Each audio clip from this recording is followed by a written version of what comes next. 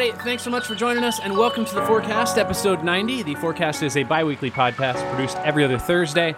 We're a group of people who love exploring and discussing all kinds of things, from board games to video games to movies to film.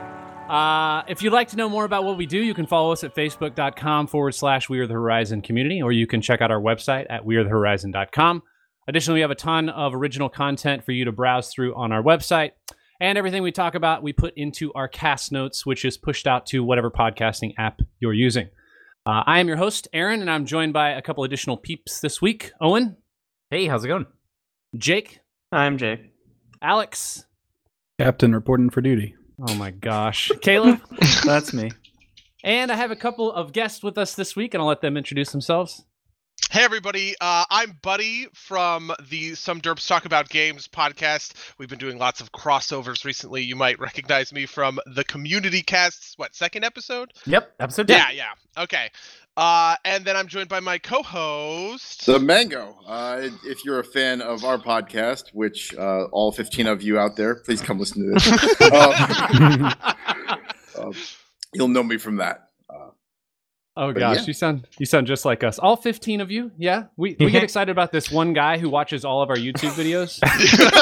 Comments on every one. We had that guy when we were Twitch streaming, and his name was Jackie Chan Opera Singer, right? And we all loved him because he was like so cool, so nice in Twitch chat. And then he turned out to be one of our friends who for a year and a half just like secretly pretending that he was some rando that we had picked up. So okay, yes. Jux ends up being somebody that we know who's just been posting on our videos just to get us. Oh, just Jux is sitting there like, oh no, buddy, he found me out. I'm gonna get found out. No.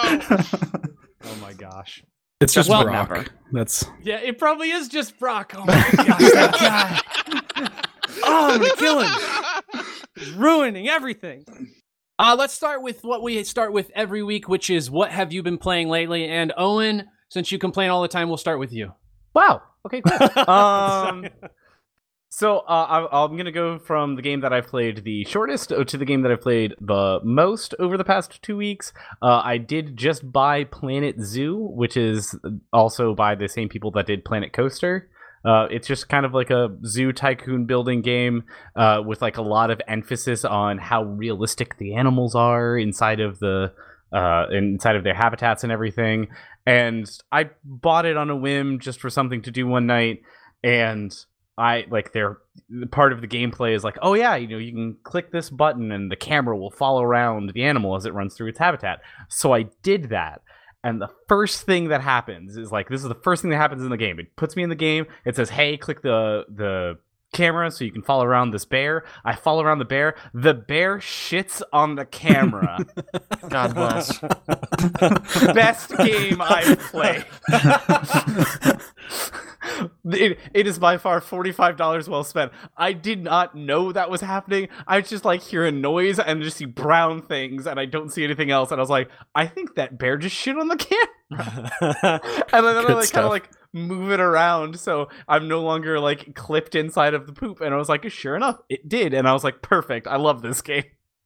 There's another game that I bought, and this game I need to recommend to everybody. Just for the love of God, buy and play this game. It is absolutely stunning, amazing. This is the best game I've probably played in 2019. I don't if it's not the best, it's definitely a runner-up to it. And it's called Sayonara Wild Hearts.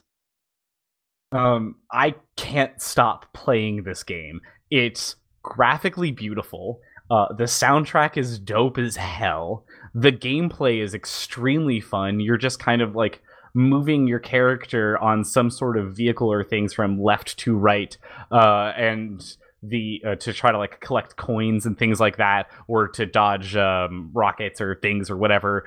And it's very chaotic, but it's such a beautiful and fun, simple arcade game, and it's great. And it's $13 fucking dollars.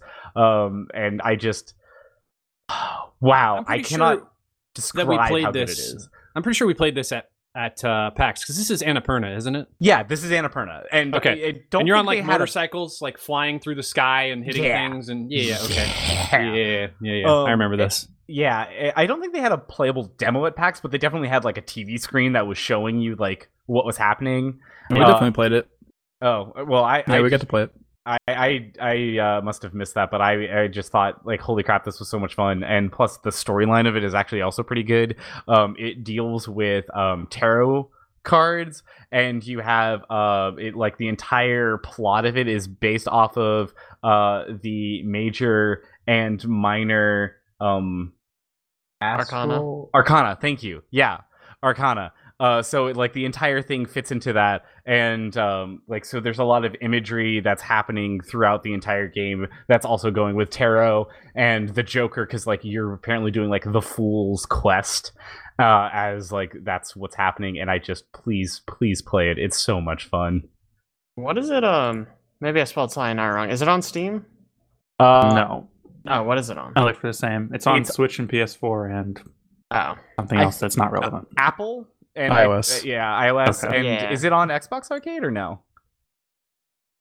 I don't know. It's definitely on Switch. I've been playing it on Switch on my like way to and from work. Okay, now that I see the picture, yes, I did play this at PAX.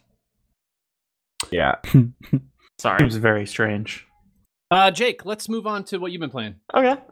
Luigi's Mansion 3 finally came out. Sorry, what? On Halloween. I like it a lot. It's very pretty. The animation's just really, really good. It has like a lot of character and personality to it, which I always like. I think I talked about this on podcast last time. Finished Luigi's Mansion 1. Yeah, I talked about this on podcast. Yeah. And it's a lot better, just like control wise. Like, so in Luigi's Mansion 1, when you were like sucking a ghost real good, you would like the best way to do it was to like, I'm gonna give you guys some sucking tips right now. You would suck them, and then you would have to like mash the stick away from them, and you would like do like 10 points really quick. But now it's just kind of like a constant. Like you don't have to flick the stick repeatedly. You can just kind of hold it, and you'll get like a solid suck every time, which is really cool. It makes it less annoying to play. You just say, yeah, Alex. The nice solid suck is important. Ooh. Yeah, look, don't underestimate a good suck. That's all I'm saying. And more importantly, Luigi is in the game. And he's already a lot more interesting than I thought he was going to be. It's not super lame puzzles, because that's kind of what I was expecting of him. I really did think it was going to be like, you'd be going around, you'd play the game for like an hour, and then it'd be like, oh, here's a grate, and it's like, oh. Yeah, Luigi, here's where you use Luigi. Like, it's not perfect, but like, it's a lot more seamlessly integrated, I guess I would say, than just that. Because there are a few different things he can do. He can fit through pipes, he can fit through grates, but like he can't touch water because he'll like melt, because that's how goo works, I guess. I don't know. But it works pretty well. I'm enjoying it. I'm not super far into it, but I'm having a good time so far. The other thing I played was Outer Worlds, and I think at least 2 other people have this on their list, so I'll save it for them. Jake, did you see the tweet that Brie Larson and Bowser had about the game, about Luigi's Mansion 3? No? Oh, it's this wonderful interaction, because apparently Brie Larson was like, oh yeah, I'm really excited for Luigi's Mansion 3. And so then Bowser tweeted her back, and it's like, oh, do you like Luigi or Guigi better? Like, just like a standard question. Sure. And like, she just fangirls so hard in the next video. She's like, wow, you're Bowser. I mean, I love everything. I just keep, Nintendo's the best. Like, it is so precious. Alex, let's talk about the single solitary game that is on your what have you been playing list. What? Yeah. You okay? Just I the don't think Outer he's Worlds, okay. Do we need to man. call someone? This is when I know he likes something. I was like, hey, Alex, don't play some Destiny? Nah. Wow. I'm all right. I'm good. He turned down Destiny? Yeah. Busy Did playing he the turn Outer down Worlds. Dota? I did play Dota, Not actually. to be Okay. confused with the Outer Wilds. Which I do all the time. Yeah, I I hate say that they I both think came it's- out this year and have the I same know. goddamn Outer name. Wilds with no the and the Outer Worlds. Oh, that'll help me. Does that help? That'll do it right there. Yeah. Is it That's not got the it. Outer Wilds? No, it's Outer No. Wilds. Uh-huh. Wow, that's even weirder somehow. Yeah, I've played about more than 25 hours at this point of this game. I adore it. It is incredible. I think it just okay. We haven't said anything about this game yet. I just want to say, in general, it feels like if you took a Fallout game You really feel like Spider-Man in this game. No, it feels like if you took like a giant Bethesda RPG and trimmed out all the fat and just made the writing really good and made the areas big enough to contain what you had content written for, instead of just like widening them out and making a bunch of stuff that doesn't matter in them. And then in addition to that, you take a bunch of Mass Effect structure and throw it on the top, and you make like a perfect video game. It's not a perfect video game. It is, okay. It's not a perfect video game, but it is very good. Really good. That's a very, very good comparison. Because Fallout also, I feel like, tends to have a lot of quests that are like, I don't care about this quest. Like, there's almost always a character that's like, oh, can you bring me some books? And it's like, no thank you. Like, I really don't care about your library and your books. And I haven't, so far at least for me, I haven't had anything like that. All the quests are actually really good. There's literally a quest in like one of the first areas where you have to bring people books. But New Vegas had a lot less of that than the other Fallout games as well. Which is worth mentioning. Yes, I was about to say. Yeah, Obsidian made this, so they're basically making a spiritual successor to New Vegas, kind of. Yeah. Can they just make the actual successor to any Fallouts from here on out? I would love that. Well, Bethesda has to let them. Hey, Owen, I haven't mentioned to everybody yet that you put Fallout 76 on your "we should play this" during the 24-hour stream list. Ooh. Hilarious. Really funny joke. It's only $20, and I think we would have a lot of only fun with $20. Wait, wow. You want people to spend $20 on Fallout 76, and you won't buy the expansion to play Destiny with people? Yeah. I wasn't going to put you on blast when you said that, but... I'll make a lateral trade. No, that's not how that works. No, that's $120 we are versus losing a lot everyone on that else. Yeah. Yeah, like, if someone paid me $20, I might play 76. Maybe. It'd be a hard sell, I think. Like, it depends how long they wanted me to play it. Yeah. Get back to good games here. Back to good games. The Outer Worlds. So the book quest, though, it's like you do it, but it doesn't even feel like a waste of time. And that's what I was telling Caleb yesterday, was I've literally done every side quest I've come across so far in this game, because none of them feel like they're a waste of my time. Like, they all have interesting story beats, all the characters are interesting in some way, and like just the dialogue in this game is so good. I'm like routinely laughing out loud at things people say, or like options that they give me to say to people. I've heard you just like, laughing and mumble. I've been like, wow, what is he playing? Outer Worlds, man. I have to ask, you said that this wasn't like a perfect game, though. So like, where's the flaw? Like, because it sounds like so far this is hitting like 10 out of 10. So there's a few things with UI that are not good, I think.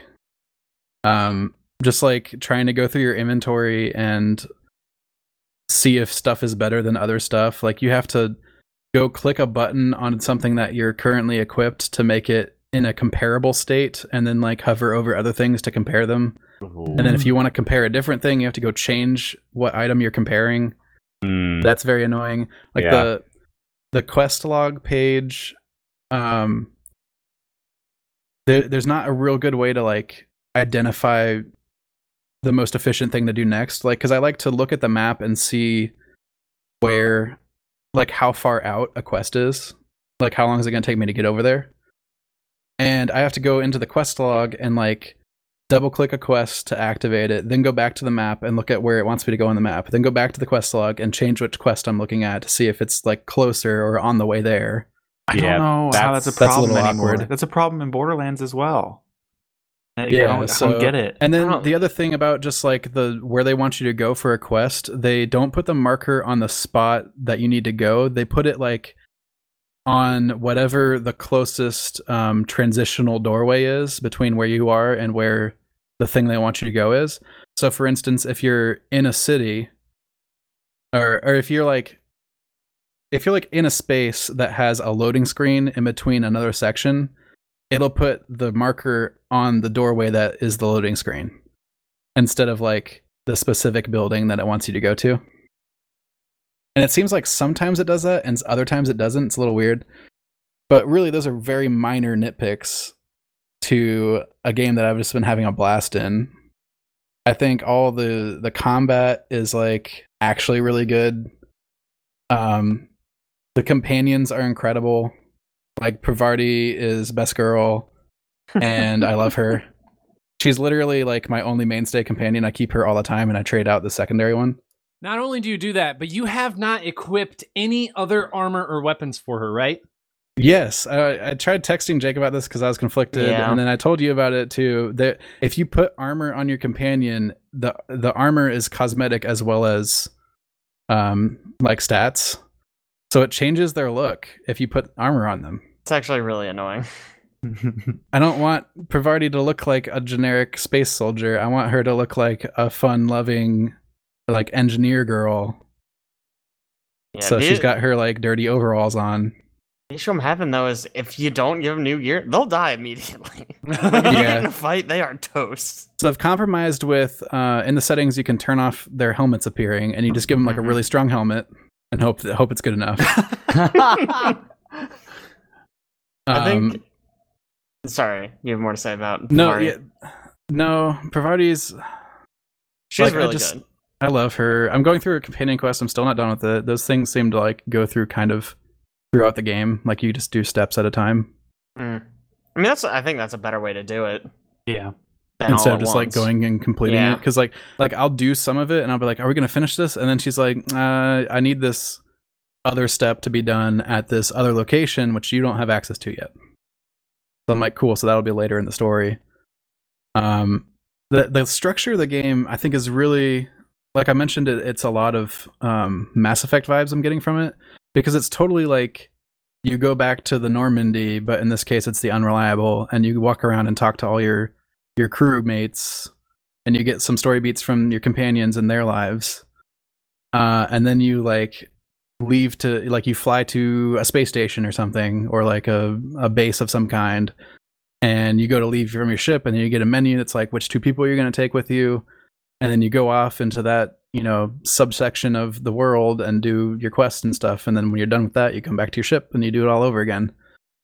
And it's just like I love that in Mass Effect 2. Like Mass Effect 2 was, I have said in the past that it's my favorite game of all time.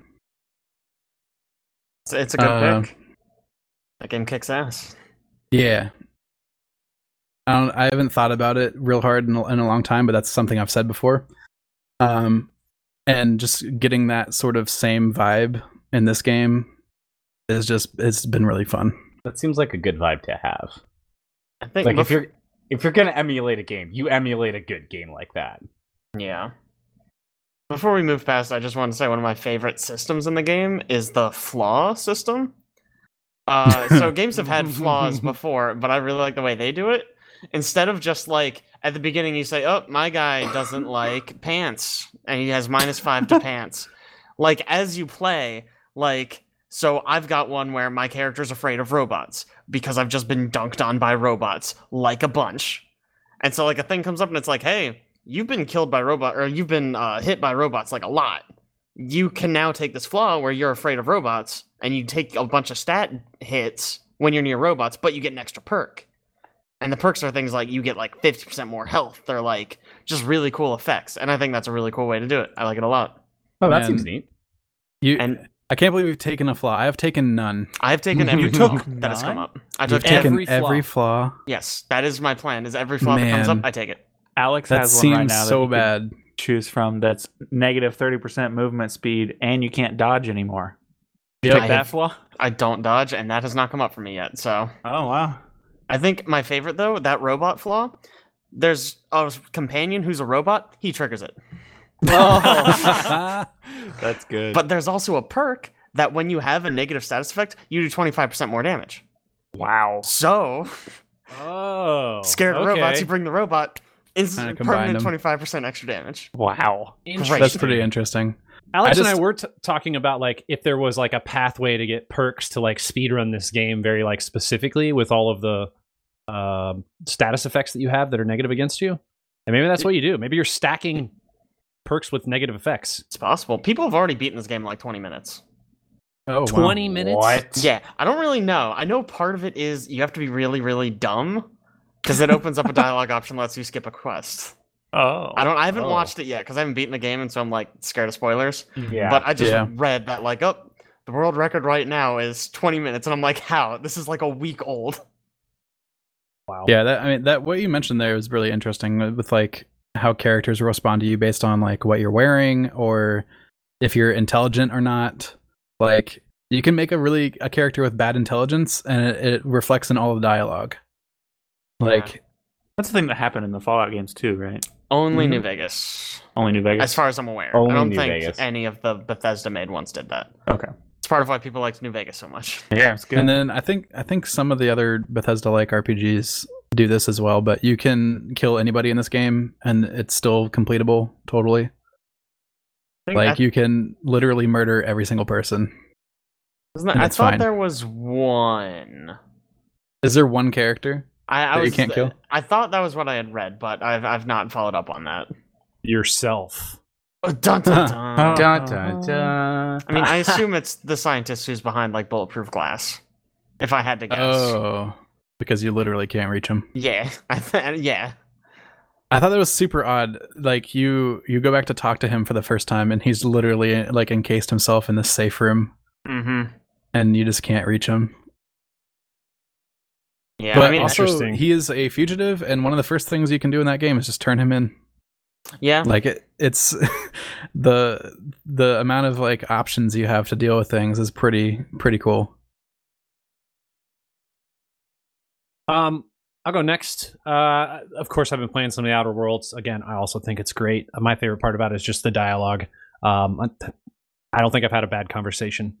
I've also been playing Destiny 2, just freaking grinding to get to 950 so that I can be prepped for the other raid that we're going to do at some point. You know, some point in the future, maybe. Someday. As long as Frank doesn't fall asleep. Not doing Frank. Yeah, I know. The one, so it's two things right now. Festival of the Lost is going on, which is just kind of a cool little running through endless branches from Mercury. That's that planet? Yeah. Which is fun. The one thing I've been annoyed about lately is I'm getting to the point where I have so many bounties and quests that I can't pick anything else up. And until like last week, I didn't know until you guys were talking about it that there's like a maximum. Is it 63? Is that right?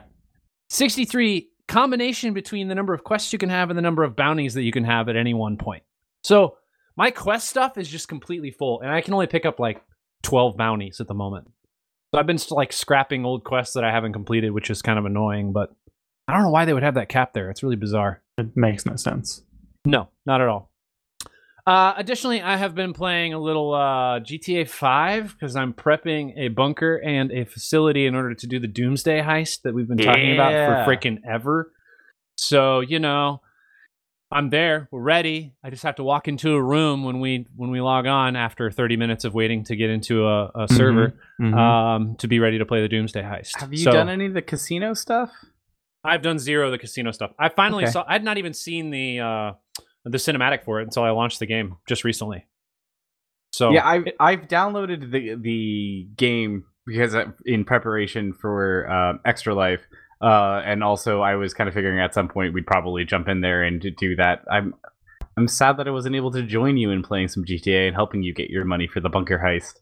Well, I really had all my money. It was really just buying all of the stuff and getting it all prepped.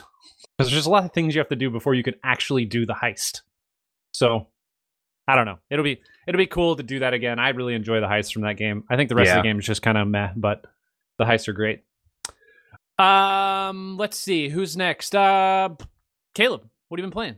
I've been playing a couple really chill games.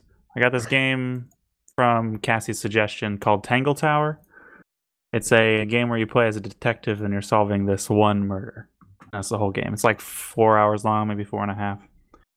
It's pretty good. The game does a lot of hand holding on some of the like solving various parts of the murder, and that gets a little annoying. You just do the wrong answer like a couple times. The character that runs alongside you is like, "All right, basically this is what you got to do," and I'm like, "Yeah, I already knew that." Well, did you though? It sounds like you got the question wrong a few times. I just didn't get it quite right. I didn't look at a Okay. shape like close enough. You didn't look at. You don't know your shapes. Is that what I'm hearing? They're very abstract shapes, let me tell you. Okay, like triangle. Wow. But it's pretty interesting. The story is pretty decent. And there was one other thing that bothered me. Every person you talk to has like a statement that they give you, right? And then there's a second thing that you can unlock once you talk to a bunch of other people about them, that they're like hiding something. It's called a suspicion or something that you have about them. I think 0 of them are relevant to solving the murder. Wow. Which doesn't make a lot of sense. They're primarily just ways to learn about the character, and usually they're things that you've already figured out. And there's really no reason to like do the whole suspicion thing. I find that very odd, but Strange. maybe it's designed for younger people. I don't know. Do you like the whole like detective crime puzzle solving thing? That genre? I mean, I don't know. I think it really depends on how it's done. Man, how have you not picked up Disco Elysium yet? I'm planning on it very soon. There's just other things I'm planning to play. Did you ever play L.A. Noire? No, I didn't. Sounds very similar. That was the one where they had all the weird faces, the facial What about stuff. Right? Return of the Obra Dinn? Yeah, the weird faces. What? Yeah, I mean, it was weird. I said, what about Return of the Obra Dinn? Yeah, that game was freaking awesome. Yeah.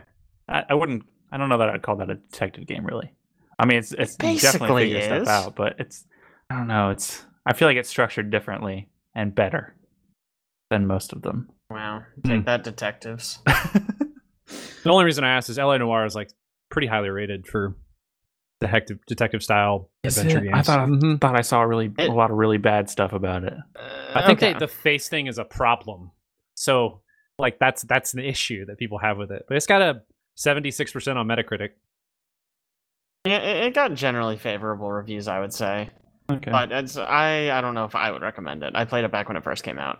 It came out in 2011. Yeah, it's been a long time. Wow. That's so long ago. Oh, I feel like that was not that long ago. I've also been playing an even more chill game called East Shade. It's a game where you are a painter, and your mother's dying wish is for you to go visit a place that she visited in her youth and see all the really cool things. It's very chill. You basically walk around this island and you paint a bunch of different locations and landscapes, and then you also help random people out with some quests that they need you to accomplish. A lot of it involves painting something specific. You have to like go to a place and find a cool landscape and paint it. It's pretty neat. It's really pretty. It does have some pretty bad frame rate issues. That's not ideal.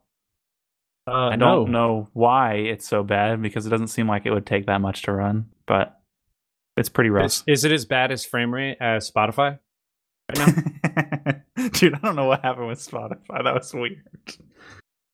We're going to have to reinstall Spotify because it was running at like 20 frames. Well, what? Don't know why. I just reinstalled Windows, so it probably had something to do with that, but... Okay. Yep, very strange. All right. But yeah, East Shade's pretty cool. It's got a lot of the quests feel meaningful in some way. Some of them are kind of fetch quests, but most of them are not. Let's go ahead and get started talking about video games with some big news of the week, especially with our guests, since we haven't had a chance to talk with them yet. So let's talk a little bit about BlizzCon. And Buddy, since you were actually there and the rest of us just got to watch on the side, why don't you tell us how it was? Okay, so here's my like 5-second review of BlizzCon. BlizzCon was great. I'm really happy with everything that they announced. The big winner of BlizzCon was Overwatch 2. They had the best demo on the floor and the best cinematics. After that, I think the WoW cinematics were great, and the info that they talked about were just really good ideas that are going to be healthy for the game. Diablo 4 had a really gruesome and well-made trailer that was the cold open for the whole con, and then its demo was also just like really well polished, especially compared to the World of Warcraft and the Overwatch demos, which you could kind of tell were like a little bit more jank. And then Hearthstone kind of ends up losing because they released an auto battler that I didn't find particularly interesting, and then just kind of like announced the next expansion, which we all sort of expected. The one cool thing that Hearthstone did is the World Championships for Hearthstone esports happened, and they were actually really like awesome and inspiring because the first female champion of any Blizzard esports tournament was crowned. She like absolutely dumpstered the runner-up, who was a North American player named Bloody Face. So congrats to Lion for killing it. And yeah, that is my real quick overview of how BlizzCon was. That was good. That's good. Wow, Let's start with kind of we'll go in the order that you started. So Overwatch 2, we'll just start with the best of the beat. Clearly some big announcements from there. I think probably my favorite thing was Jeff just talking about how they're going to make an adjustment, and they're concerned. When everybody talks sequels, there's always this thing in the back of your mind, is this going to ruin your player base? But in this case, their goal is to just redefine, or as he says, redefine what a sequel is. And I think some of the things they're doing are interesting. I don't know how it's going to play out over time, but Owen, thoughts? I think that it's just going to be the way that they are attacking this. I think is a great way of doing a quote unquote sequel. They are making sure that all of the Overwatch, multiplayer is going to be the same throughout if you have Overwatch 1 or Overwatch 2, what I think is a great idea because it keeps your player base together on the multiplayer end. I think the other nice thing about it is that you just spent multiple years on building up your esports, and you're not going to throw a giant wrench in that now. You can continue being the same esports. A lot of the esport teams are extremely excited for Overwatch 2 and all of the things, but for the most part, it's still the same gameplay. It's still the same character. There's gonna add a couple more characters to it, but it's you're not minusing anything. It's just adding some new things like their new mode push, which seems interesting.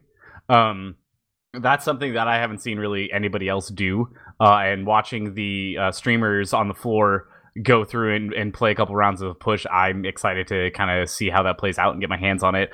I think that the original gameplay part of it seems like it's going to be a lot of fun of kind of doing these battles, and then the robot in the center either running to your side or the other opponent's side and kind of pushing this wall towards your spawn. I think that it's going to have to be fairly well balanced, though, because at the end of it, I feel like you're going to run into the problem that people have with 2 points of how you have to basically attack into someone's spawn, and they can just stall it forever, and it takes so much time to be able to actually get through that. Even though you might win the fight, they can still somehow stop you from taking the point. And everybody pretty much hates that game type, so I'm kind of eager to see how this plays out. I actually brought up that concern with Jake, and he mentioned that at the end points that will happen, but in between there are multiple spawn points, so it'll trade off as they go. Yeah. So you'll kind of get a back and forth of whose kind of spawn it's closer to as the game plays out. So you're just essentially pushing towards a primary goal, and your spawn points are changing based on where that the giant robot is, based on where the map is or where it's at in the map. Is that correct? I believe so, yes. Yeah. I think the spawns change based on how far you've pushed it, right? Mm-hmm. Right. Well, there are checkpoints, right? There's checkpoints. It's not a payload, but the big It's basically a payload. It's basically it's a payload that can go back and forth, right? Because you can also lose a lot of ground, if somebody hits the payload. On your side doesn't go back; it just goes forward. The robot goes back, right? But the robot pushes the payload. Yeah, sure. So it's like two teams simultaneously attacking. It's pretty cool. It looks to me like the maps were a bit more symmetrical than what we've seen for payload stuff. I don't know if that's going to be the case for all of them, but at least some of the overtop, the overlays that I saw, it was very much. It almost just looked like a mirror from the center, so that people are kind of pushing into the same thing. They talked about that. They talked about they had to design the map to be symmetrical, because otherwise it didn't seem fair. Because hypothetically one team gets an advantage if it's not symmetrical. Sure. And they also designed it to be very if you look at the overview of the map, it's very windy. And they said that they needed that so that it's not just you're constantly fighting over sort of the same point, because it allows you to create flanks and checkpoint, kind of chokeholds on where people are accessing the robot and stuff like that, by having it kind of wind back and forth like that. Right. On top of that, they also talked a little bit about their PvE I don't know if you guys got to see any of the. I mean, buddy, I know you were there, so you saw a little bit of it, but I don't know the rest of you got to see any of the trailers that came out for Overwatch in terms of PvE realm. I saw some of it. The leveling up the characters seems like it's going to be a lot of fun things. I think obviously the Overwatch community has been asking for years now for having a story mode so we can get that lore and to understand where these characters are coming from, where these characters are going, who are the new characters that you're teasing in the background. So we finally get that, but we're also going to be able to get just what I like to think is just going to be the developers just being able to put whatever they want on the characters that they think is going to be cool and not have to worry about, oh man, that's going to be like way too overpowered with Genji if you can, throw dragons out of his blade at you think that's a people. problem? If they did that in PvP? If they did that in PvP, I think that might be a little bit broken. But now they can just be like, screw it, you're fighting robots, who cares? Go for it. Right. And I think that's going to be a lot of fun. They specifically call out like they want the characters to feel too powerful at certain points. Like they said in the deep dive that there's actually a lot of progression stuff that they haven't shown yet besides the talents, and that you're going to be like making your character feel more and more powerful over time. So that's kind of exciting. The question I have clearly they showed a little bit about making some modifications to your hero's abilities as you're sort of progressing, but they show some things during the trailer where multiple heroes are sort of activating abilities together. Right. In the cinematic. In the cinematic. And they're like capitalizing off of each other's abilities. But like they didn't show any of that during the actual footage, during anything they talked about. And I don't think they talked about it during Deep Dive either, did they? Not from my experience, but I do.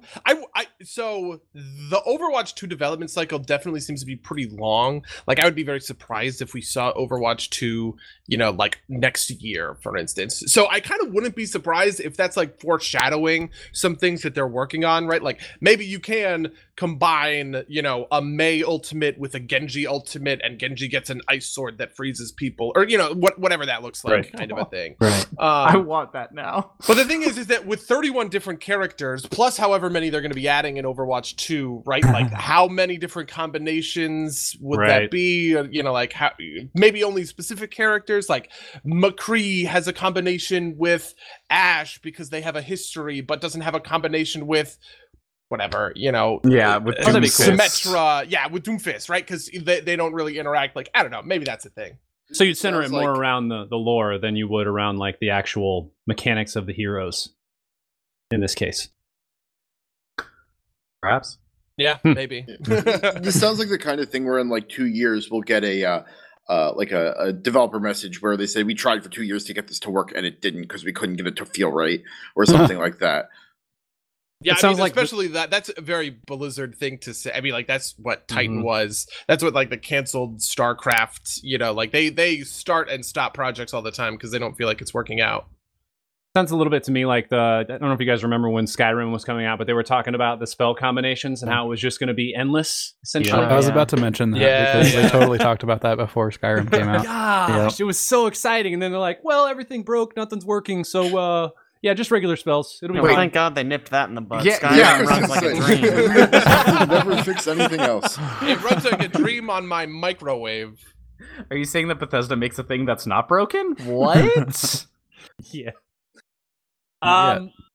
So, I think the coolest thing about Overwatch they talked about, which is really good, is just the crossplay between Overwatch 1 or Overwatch Original, OG, and then the new Overwatch, and how a lot of your cosmetics and things are going to move forward. I think for anybody who thinks about anything in sequel realm, again, that's kind of the scary thing. If you think about all this time you've invested in a game where you're getting loot, you're getting character models, you're getting changes to your weapons, and things like emotes, and all of a sudden you're going to move to a new game. The question is, what's going to happen to all that content? And I can't think of any. Are there other games that exist that have that sort of mechanic where they were like, hey, let's do a sequel, but at the same time, let's make sure we pull through or pull across all of the stuff that happened in the first one? In a multiplayer sense? Yeah. I feel like any game with an expansion pack, right? Like this is just an expansion pack called a sequel, right? Yeah, sure. Pretty much. Sure. Pretty much, yeah. I think they even said that it's going to combine into one client at some point. Oh, they're just Wars, gonna. I would say Guild Wars 2 had some minor bits of this. You could do some stuff in Guild Wars 1 to transfer it forward through, I think it was called the Hall of Heroes of the Guild Wars 2, but it wasn't this extensive. Yeah, that was just like you could get like titles and stuff that you unlocked. Yeah. If I remember correctly. Like the antithesis of this is Destiny. Let's in the lore, let's invent a reason to take away everything away from the player and restart it. And then slowly re-release the year 1 or the Destiny 1 content back into Destiny 2. Yep. That's so true. That's so true. Go ahead, Owen. What were you gonna say? Oh, I was just going to say that it's just a really good idea to try to keep your player base together, and especially something like this, because I know from a lot of the like EA and all of their, I guess not EA, Activision and all of their like Call of Duties, I distinctly remember one of the developers mentioning how they would have all of like the little like DLC map packs come out. And by the end of like the 4th map pack, they were looking at like the playlists and they were realizing that it was like, oh, okay, we have like 5,000 players that have, or, you know, I'm making up numbers here, but it was basically like a thing that was like, oh, 5,000 players have all of the map packs, and then 10,000 players have just these 3, and then 15. And so like it just kept breaking down their community, so when you would enter into playlists and things, you wouldn't be able to play with like, you know, all of these people that are online. And you know, now we're getting to the point where games are just saying like, nah, let's just keep all of the community in one spot, let's give them all of the maps, let's give them all of their stuff, let's keep everything consistent throughout, you know, different DLCs or different games. And so that way you never have to worry about what client you have, or you never have to worry about, you know, if, you know, I bought this Destiny 2 expansion, but you didn't, and now we can't do the thing. It's just like everybody's Destiny fine. always comes up with you. You know that, right?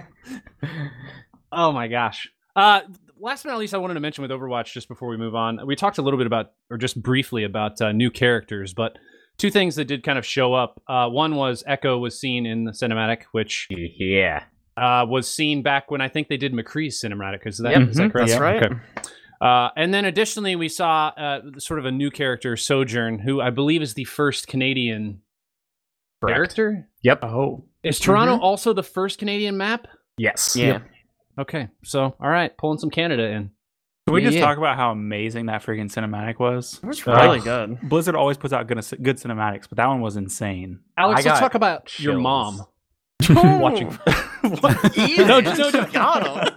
No, seriously. Let's talk about your mom watching this cinematic. I watched the cinematic for the first time. My mom was watching it for some reason also. And she got very, very invested. She had not seen anything on Overwatch ever. She got very invested in Overwatch within the space of 8 minutes. Wow. No, I super feel that, right? Like, I mean, I'm a Blizzard person, but I don't really play that much Overwatch or whatever. And maybe it's just like the structure of the story is kind of like I saw somebody on Twitter kind of describe it as like the jump scare of action movies, where like it looks like the big crazy robot is going to do something, and then like some character you like goes and does something to stop that from happening. Like this is all over Marvel movies and stuff, and I was like, don't ruin it for me though, you know. But yeah, like that stuff is like legitimately affecting when Genji shows up and he like deflects the big ass bullet. It's like, what a hero moment, right? Like, great.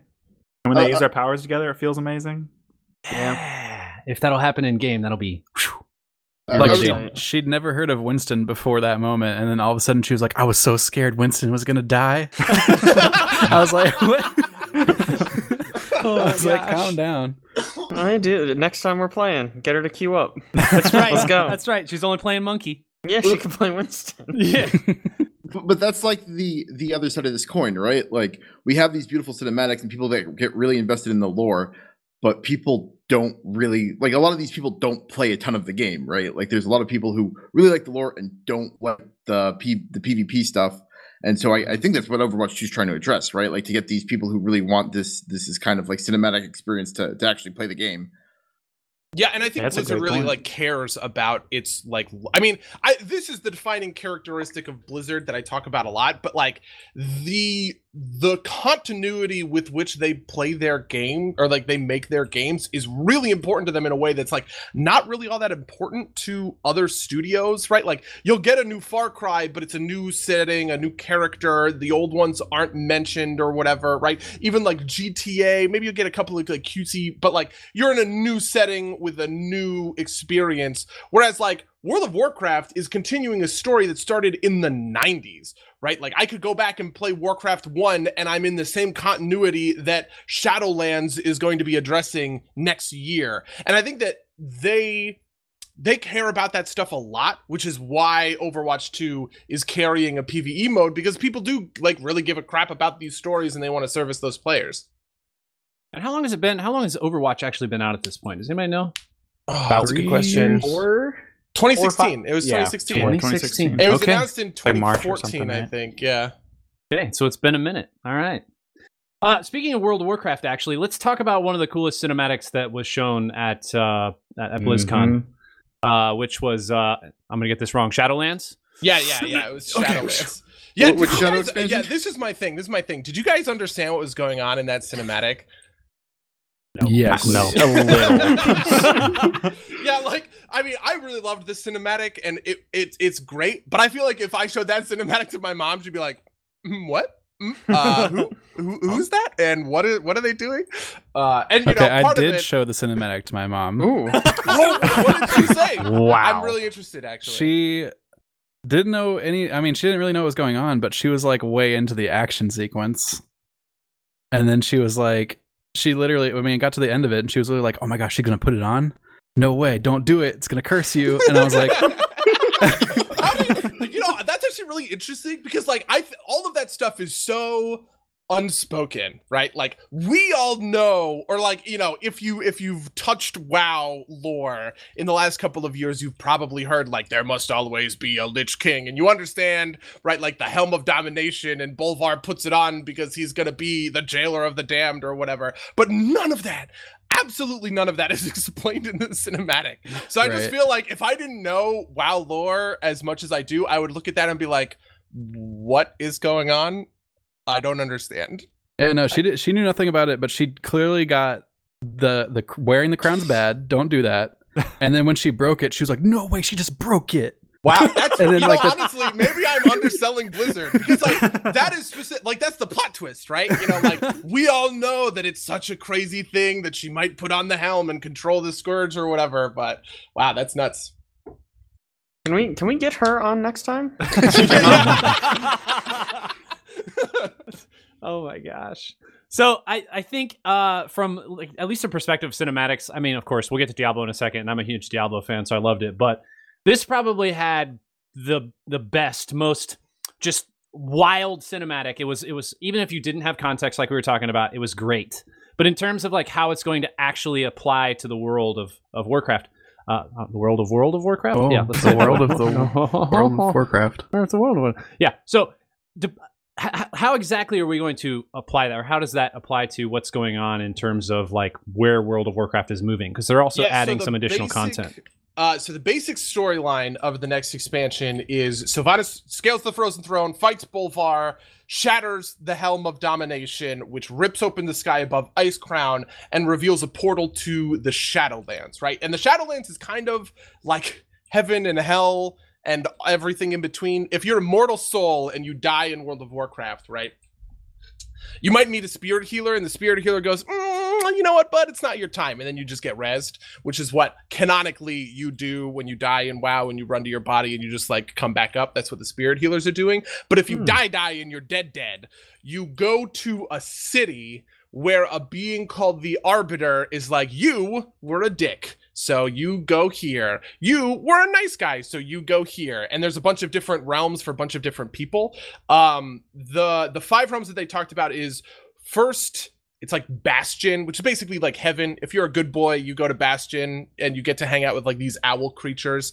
Then there's Ardenweald, where if you're like attuned to nature, this is where the Loa go if they die, or like the wild gods. Then there is Maldraxxus, which is where you go if you're a fucking badass. Maldraxxus is the source of the scourge and undeath. My wife is laughing at these descriptions. And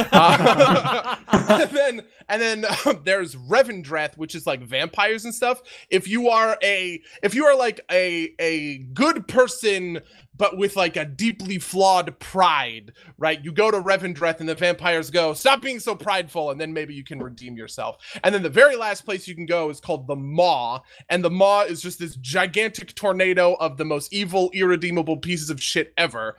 And the story of Shadowlands says that Sylvanas has allied herself with the master of the Maw, who's called the Jailer, and they're sucking all of the souls, even undeserving souls, into the Maw to be like tortured or whatever for some power. We don't really know. So that's the basic outline of Shadowlands, and it's pretty fucking out there as far as concepts for WoW expansions go.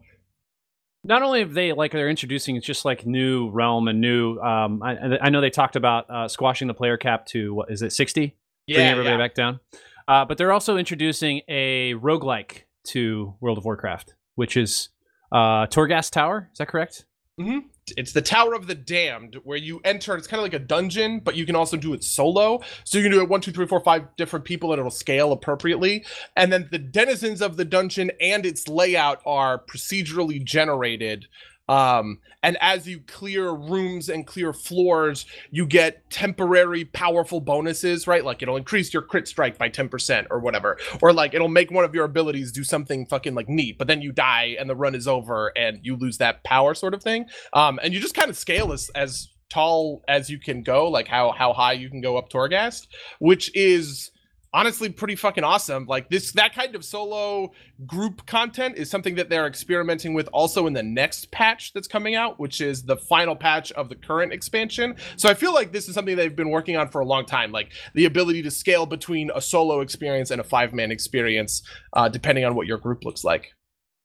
And is this more, I mean, are we talking about something like a concept like this? Is this more to reward players who've been playing this game and it's been a solo experience for a long time, or vice versa?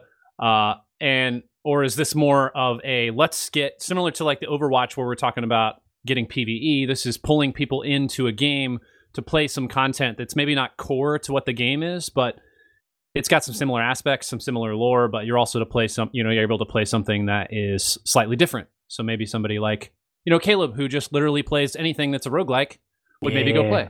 The interesting thing that they were talking about with Torghast is it allowed them to make it more sort of core to your playthrough in WoW if it's scalable in that way. Like, so for instance, let's say you are a solo player, you don't like doing dungeons, you don't like doing raids, you don't like doing battlegrounds or whatever, but you like doing world quests and stuff like that. Well, you can go to Torghast and become a powerful, like, there is end game loot in there in the form of these runes that you can use to forge legendary items.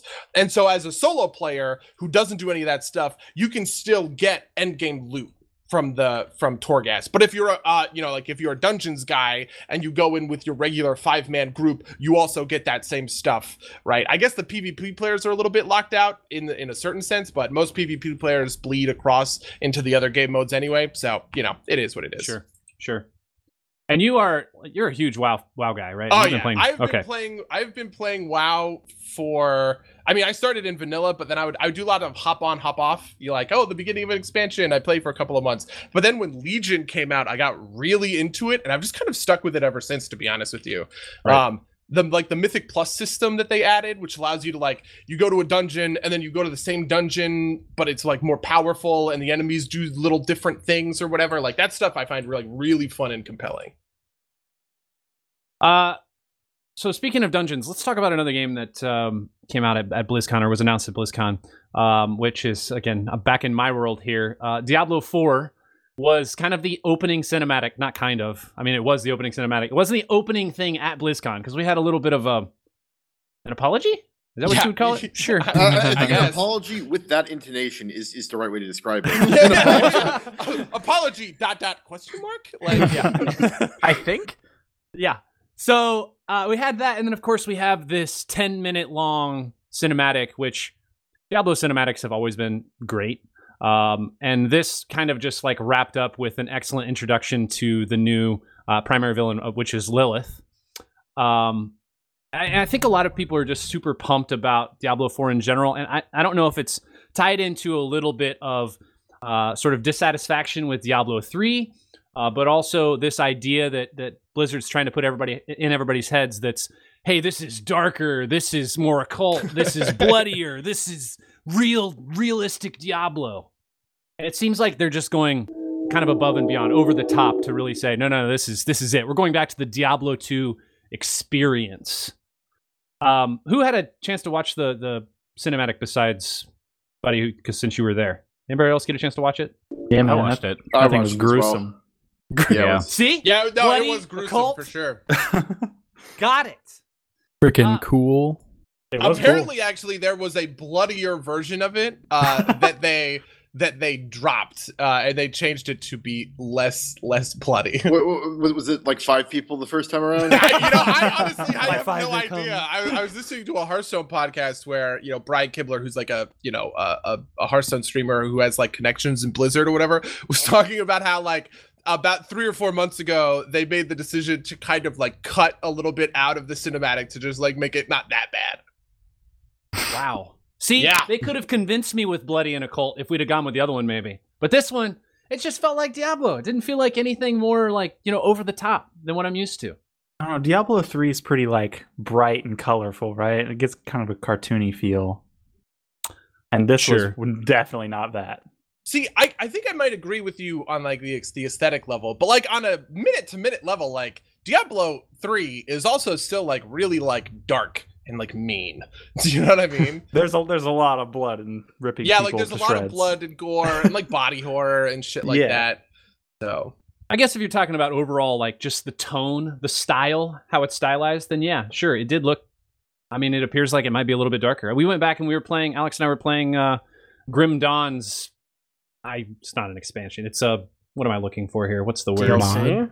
Mod. Woo. Hmm. It's a mod that basically lets you play Diablo 2 on it, and okay. even just the aesthetic of that is definitely very, very dark.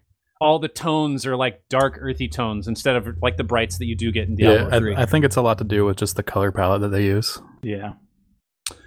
Additionally, I think we talked a little bit about just this idea that people were kind of frustrated with Diablo 3, and I think that there's a couple things that happened there. Number one, the sort of power scaling mechanic of how they decided to do leveling. Not only with the difficulty levels where, we just went from the 4 regular to now there's 10 different levels of Torment that you can play on, all with their different drop levels for loot.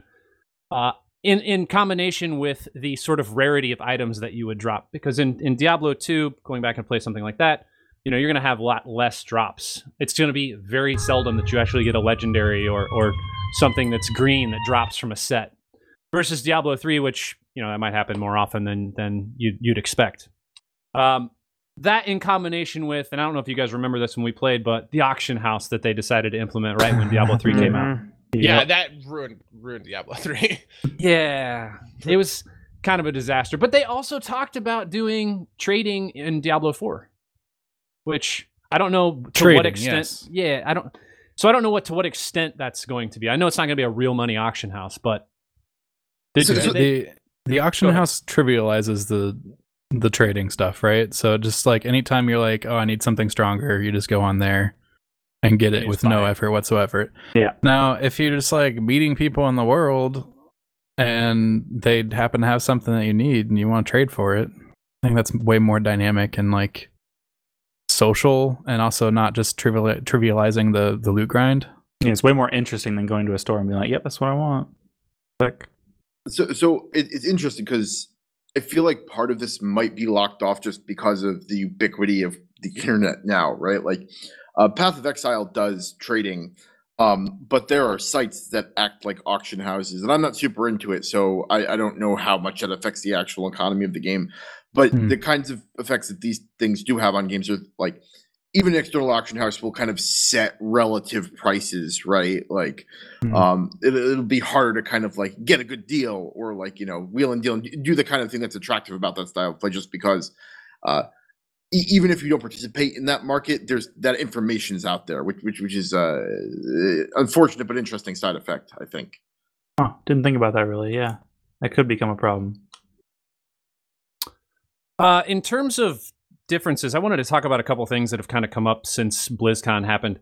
Number one being, Alex messaged me the other day and said, "Hey, did you know that if this then that is being implemented into Diablo 4?" I'm like, "What?" And then he sends me this link where it's basically, I don't know if you guys have ever used if this then that for home automation, but it's, if something happens, then you trigger something else. And they were showing some of the, was it runes, Alex? What exactly? Yeah, runes. I think runes they're that form rune words. Yeah. Rune words. So just some added complexity. They also talked a little bit about the sort of dungeons that they were going to be doing. I know, Buddy, we talked a little bit about this on the cast when we were talking on Monday, but about changing the difficulty of dungeons as you progress in the game in order to add sort of different layers to what you're doing. Yes, tornadoes, fire. Yeah, they're basically importing that Mythic Plus system from World of Warcraft into Diablo. So the idea is when you go back into a dungeon that you've already cleared, and they said there's going to be a ton of dungeons, right? You're going to have a key, and the key is going to upgrade the enemies in the dungeon and make it harder to complete with some mechanic. The one that they demoed was the lightning, like a lightning tornado, and you enter the dungeon, there's a fucking lightning tornado, and it just follows you, and if it hits you, it does a bunch of damage or whatever, so you kind of constantly have to be on the move sort of thing, positioning the lightning tornado as necessary. So yeah, that seems to be their approach to, kind of like making the dungeons in the end game replayable in that way. As long as they're not in the Nephilim Rift realm of dungeons, where it's just highly randomized generated dungeons with nothing that's necessarily unique, but they have that sort of aspect with the keys. As long as they go down that route, I think it will be sort of end game playable versus just a grind towards the end of Diablo 3. Yeah, I feel like that Diablo 3 grind, I get it, and it's fun, and every once in a while I'll sort of like fall back down that hole where it's like, oh, the new season, I'm gonna play, and you play for maybe like 10 or 15 hours, and you fill out one set of like legendaries or something, you're like, all right, I'm good. The other thing they said is that there's going to be less drops compared to contemporary Diablo 3, where when you play on higher difficulties, you get more chances at dropping, like legendaries and set pieces and stuff. Now, no matter what difficulty you play on, you have the same chance of dropping that stuff, but the gear itself will be stronger. So if it drops on a higher difficulty for you, it will be a better piece of gear. That worries me a little bit, because I sort of feel like you need lots and lots of loot to chew through when it comes to Diablo, but as long as we get drops as often as I get drops in Borderlands 3. Oh my gosh. We'll be loot constantly tables in fine. that game. What the heck? Yeah, they were great. I don't know what you guys' problem is. Gosh. I mean, you should have had all purples and just oranges at that point. I'm like two full tiers below you right now. Ridiculous. In Borderlands 3 or just in general? Wow. Wow. Also, just kind of wanted to mention on the Diablo realm, one other thing, because we've been talking a little bit about somehow Destiny just keeps getting brought up. But of course, we've decided to implement something that is a little bit in the Destiny realm, which is mythic loot. In this case, mythic loot is just like the top tier of loot, and you can only equip one thing at a time. So you have to be very selective about what you're doing. Very similar to how exotics are situated in Destiny. It seems a little bit different in that exotics in Destiny have like a thing that they do that's super unique and cool, and I think the mythic stuff, or the mystic stuff in Diablo, thank you, has just a whole bunch of legendary features that already exist, and it just puts a bunch of them on one item, right? Is that correct? Right. That's what it looks like. Very less unique. I mean, you get like unique combinations of all of the different ones you can get on there, but it's not like anything super special, right? It's things you already have, but just more of them now. Right. I'm intrigued to see how this works out inside of Diablo, just because I feel like it's a terrible mechanic inside of Destiny. And so I want to kind of see if Blizzard can kind of balance that and make it feel not bad and maybe like a good idea, because so far I don't see any reason why you would just be like, hey, I know that you worked super long and hard to get this thing for your character. Too bad you can't use it. Like, that just seems like a really shitty design flaw. Like, I couldn't imagine in World of Warcraft, grinding for hours and getting some sort of, like, really good raid gear, because I raided all the way up to that point, and then I did this last final raid boss, and I got this cool gear, but I can't wear it because I'm already wearing a different raid thing, so sucks to be you. Okay, I mean, so you say that, but WoW has actually, that has been a thing in WoW for a long time. So, there's set pieces, right, where it's like, you have, if you there's, the warrior tier 20 or whatever it is, and you get, if you're wearing 4 pieces, you get something, if you're wearing 2 pieces, you get something, if you're wearing 4 pieces, you get something else, and there were a lot of times where something would drop for you, and it would be powerful piece of gear, but you couldn't equip it because it was one of your set pieces, and it's like, okay, well, this thing is way more powerful than the other item, but I need to have my, set 4. But WoW also had a system that was a little bit like exotics, but it was kind of structured differently. In Legion, they had legendaries, which would really alter your kind of play pattern and your build and stuff. They would do things like, whenever you pyroblast or whatever, you get a big buff to your intellect and it does way more damage or something kind of along those lines. But the thing is that everything in the game had a chance to drop a legendary for you, right? So there was never that feeling of like, oh, well, I'm going to grind the raid over and over again to try and get this one exotic from the raid, because the legendary would drop no matter what you're doing. It'll drop from PvP, it'll drop from world quests, it'll drop from random fucking mobs that you're killing on the way to go do whatever it is you're going to do. So there was never that same sort of feeling, and I wonder if they could make mythics work in that same kind of way. In Diablo 4, where it's just because sort of everything has a chance to proc a mythic, you never get that frustration of going I keep running this thing, but this mythic just won't fucking drop for me. I think that to go back to your point about the sets of gear, I think that makes a lot of sense, and that's a interesting way of being able to limit what gear that you're choosing, because if you decide to pick something that's matching the rest of what you have, you get extra bonuses. Mm-hmm. And I think that's a good way to go about it, rather than how Destiny, oh cool, I have this really nice weapon that I just got and I want to use it, but I can't because I'm too busy. I got this other really nice weapon that I have equipped, and I always use that one because that fits my playstyle. And that's just kind of, I don't know, I just feel like that's a really shitty thing, because I've gotten all of these things inside of Destiny, and I will never use any of those guns because I'm too busy using the Risk Runner. Yeah, it's also worth noting that they did remove sets. Eventually, Ian Hozakostas, who's the game director of WoW, is listen, when we put out raid sets, people just raid until they get their set, and then they never change the items because the set bonus is too good. We just have to undo this. So they stripped it out in the most recent expansion. So, I do sort of wonder if there is some almost backlash coming for Diablo 4 along those sorts of lines. In terms of Diablo 4, I think, Mango, you were a big Diablo 3 player, right? Yeah, I played a fair amount of it in my day. Anything you're specifically excited about for the 4th that you saw when you were watching? So this is kind of the thing that eventually lets me grow tired of this style of game in kind of all cases, and that's that things die really quickly, and usually the quote unquote right way, or I guess the efficient way to play the game, is not to push the hardest content that you can push, but it's to kind of farm the content you can farm the most efficiently, if that makes sense. And and it looks like the encounters are a little bit, or tuned a little bit differently, right? Things require a little bit more intentionality, a little bit more thought to get through the encounters, rather than kind of just spinning to win on a whirlwind barb and just rolling through levels. So if they manage to pull that off and make the game require actual thought instead of just kind of rolling over things that are moderately lower than you, then that's the thing that I'm very excited for. Yeah, I mean, Spin to Win was a really boring barbarian build, but it was very efficient. Right. I think that'll make Caleb play it, probably. It's classic. The encounters are thoughtful. Play RPG, but yeah, that'll do it. It's classic water finds a crack problems, and at every game, the developers try and fix that, but every game somebody figures out the most efficient way to do something, and then sucks all the fun out of the game for themselves. So yeah. Speaking of spin to win, let's talk about one of the last things, the major announcements from BlizzCon.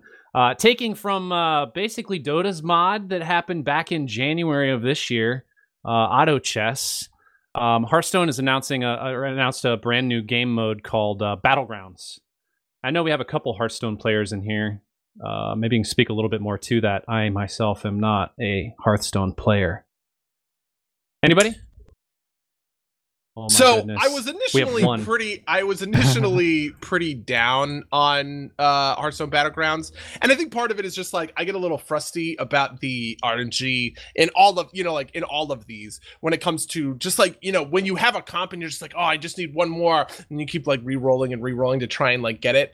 I will say that I have been strangely turning that corner literally since we recorded the podcast on Monday, where I just chat all over Hearthstone Battlegrounds. Because the ability for you to kind of affect your board state and the way things work is actually sort of like constantly developing. And as people start to realize the power of like taunts and death rattles and battle cries and stuff like that, it actually does become more sort of like in a more engaging sort of way to play the game that isn't defined by that super like frusty kind of RNG. So I don't know, maybe this will be an upward trajectory, maybe it will just like flounder and die. I will say that getting creating a really powerful comp feels a lot better in Hearthstone than it does in the other games that I like, the other auto battlers that I've played, just because like with those it's a very binary thing. It's like, oh, I picked up a Braum, now I have Glacial 6. Yes, right? But with Hearthstone, you just keep pumping. You know what I mean? You just keep buying minions, and it's like, oh, I can give these guys +2/+2, and I'll give them another +2/+2, and then I get a golden card, and you just get to these extreme levels that feel like really powerful. And that sort of like, I am building a powerful board because I am good at recognizing the synergies sort of thing is like, that's really fun and engaging. So is a big difference that it's like a constant upslope in terms of your power instead of like I get this character and suddenly I jump up a huge amount. Yeah. I mean, that's another thing, because like even so the 1-star characters and the 6-star characters, there's a difference because like the 6-star characters are obviously much like rarer, right. But you'll see people carry 1-star units into their final compositions, and it's not because it's just they've been buffed over the course of the entire game as you keep adding more battle cries and death rattles and magnetic and all of these things to make your 1-star Mecha-Roo, which starts the game as a 1/1 that summons a 1/1, right? Like that, just because of the longevity of the game, you might end up with him in your final rounds because by the end of it, he's like a 9/13 and he's just like housing kids, right? You mentioned in your 5-second rundown, I thought this was pretty cool too, that we did have our first woman to win a Hearthstone Grandmasters Championship.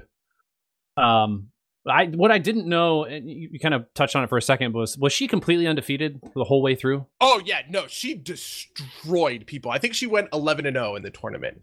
It's actually kind of funny because Bloodyface, who was the opponent that she faced off to in who's a North American player, and he's kind of like the last great hope for North America because I think everybody else in North America got eliminated pretty quickly.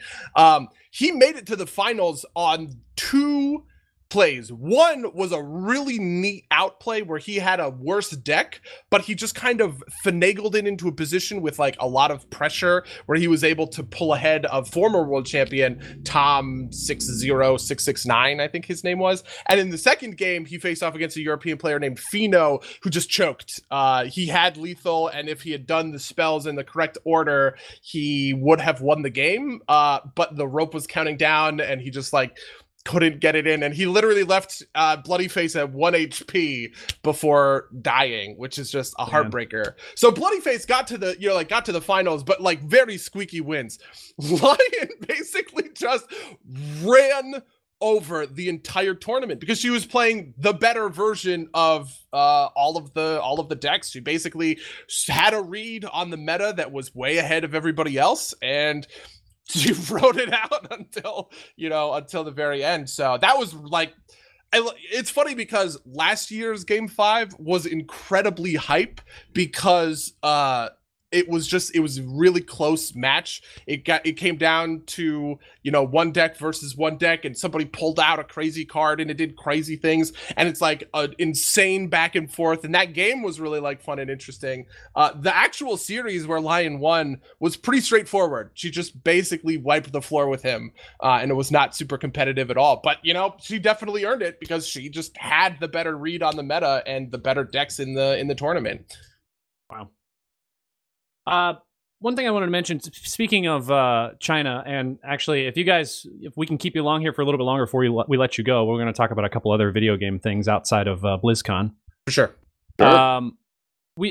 Today, actually, they were talking a little bit about a new law that was passed in China that I think is kind of interesting. Specifically, it states that users younger than 18 years old cannot play games between 10 p.m. and 8 a.m.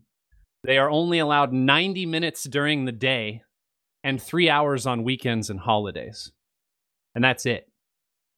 So they're really trying to curb some of the video game usage. And they've used some strange reasons, to do with nearsightedness and just lack of productivity, which, I get it. People who play video games can be not productive sometimes, but it seems like a very, very restrictive thing, and I just kind of wanted to talk about that for a second, since we kind of were on that in that realm.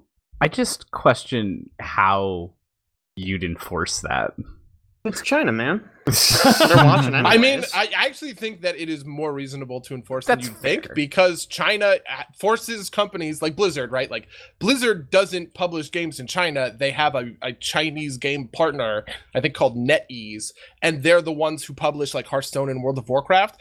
I don't think it would be crazy for the Chinese government to say, you need to cut their game access from the source, right, after their 90 minutes of play, and they can't log into World of Warcraft at 9 a.m. or whatever, because that's, I don't know. I am afraid of authoritarian China's ability to do shit like this, and I feel like that the amount of control that they have over the companies that make products for the Chinese market is going to be enough to kind of make it work. I just kind of question how you'd even be able to regulate that from the source, because if you're going from your key of your access key from what you would buy from a store or something like that, you would just, I don't know, if you're just playing a fuck ton of Fortnite, just to have multiple accounts, and then if you're going by the IP address, just jump through different VPNs. Yeah. So I don't know, I just feel like there's various ways around this if you're trying to be that regulated. I think it's a dumb thing that it exists, and I think that it's going to be a dumb thing for them to enforce, but I'm wondering how much they actually enforce it. I mean, there's plenty of stuff that's blocked on the internet in China, and there's still VPNs that get around it. So, I mean, there's always a way. Yeah, but then I guess you're also probably risking getting in trouble for it. Right. This is a thing where the people that tunnel outside the Great Firewall will probably still tunnel outside the Great Firewall, but most people don't do that, right? Yeah. Most of the population is willing to stay inside and listen to the government and be a good citizen. Especially, you can imagine getting caught and this affecting your social score, which is a thing in China now. And then you can't go on the train, right? So right. What this honestly makes me think of a lot? It makes me think when I'm playing any of those grand strategy games like EU4 or something, and there's a little button that's enslave the serfs or whatever, and I'm like, ooh, yeah. Productivity 10%. Fuck yeah.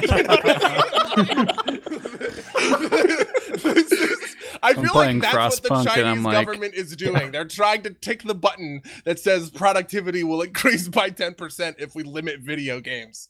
You also have to remember this is applying to people under the age of 18. So you also have to deal with your parents not wanting you to break the law. Yep. Yeah, for sure. That's actually the take that I have seen, is that this is a way to reinforce kind of authority, right? Their parents are probably already telling them not to play so many video games.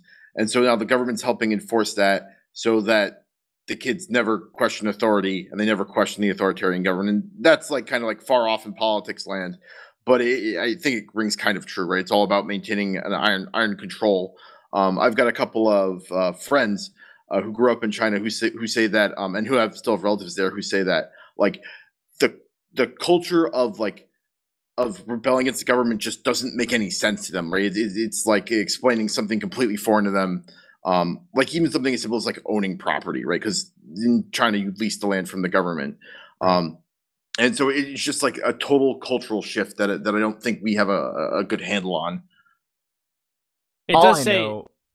Just reading this New York Times article, it does say, this quote here is, analysts said regulations had largely been anticipated by the industry, and most of the biggest technology companies, including Tencent and NetEase, have already imposed limits in anticipation of the law going into effect. So it does sound like it's going to be regulated on the industry side, specifically for them to make sure that it just can't happen.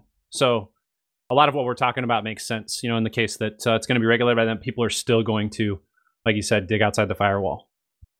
Something that I thought was actually pretty interesting, though, I saw this very spicy hot take, was the idea that this will curb the market power of China, right? Like, if you like let's say when you respond to the Blitzchung controversy, right, you kind of say, well, Blizzard is making a lot of money in China, right, and they're not going to give that up for anything, sort of thing. Well, now all of a sudden, it kind of, maybe Blizzard is kind of willing to say, I don't need China anymore in order to make my games float.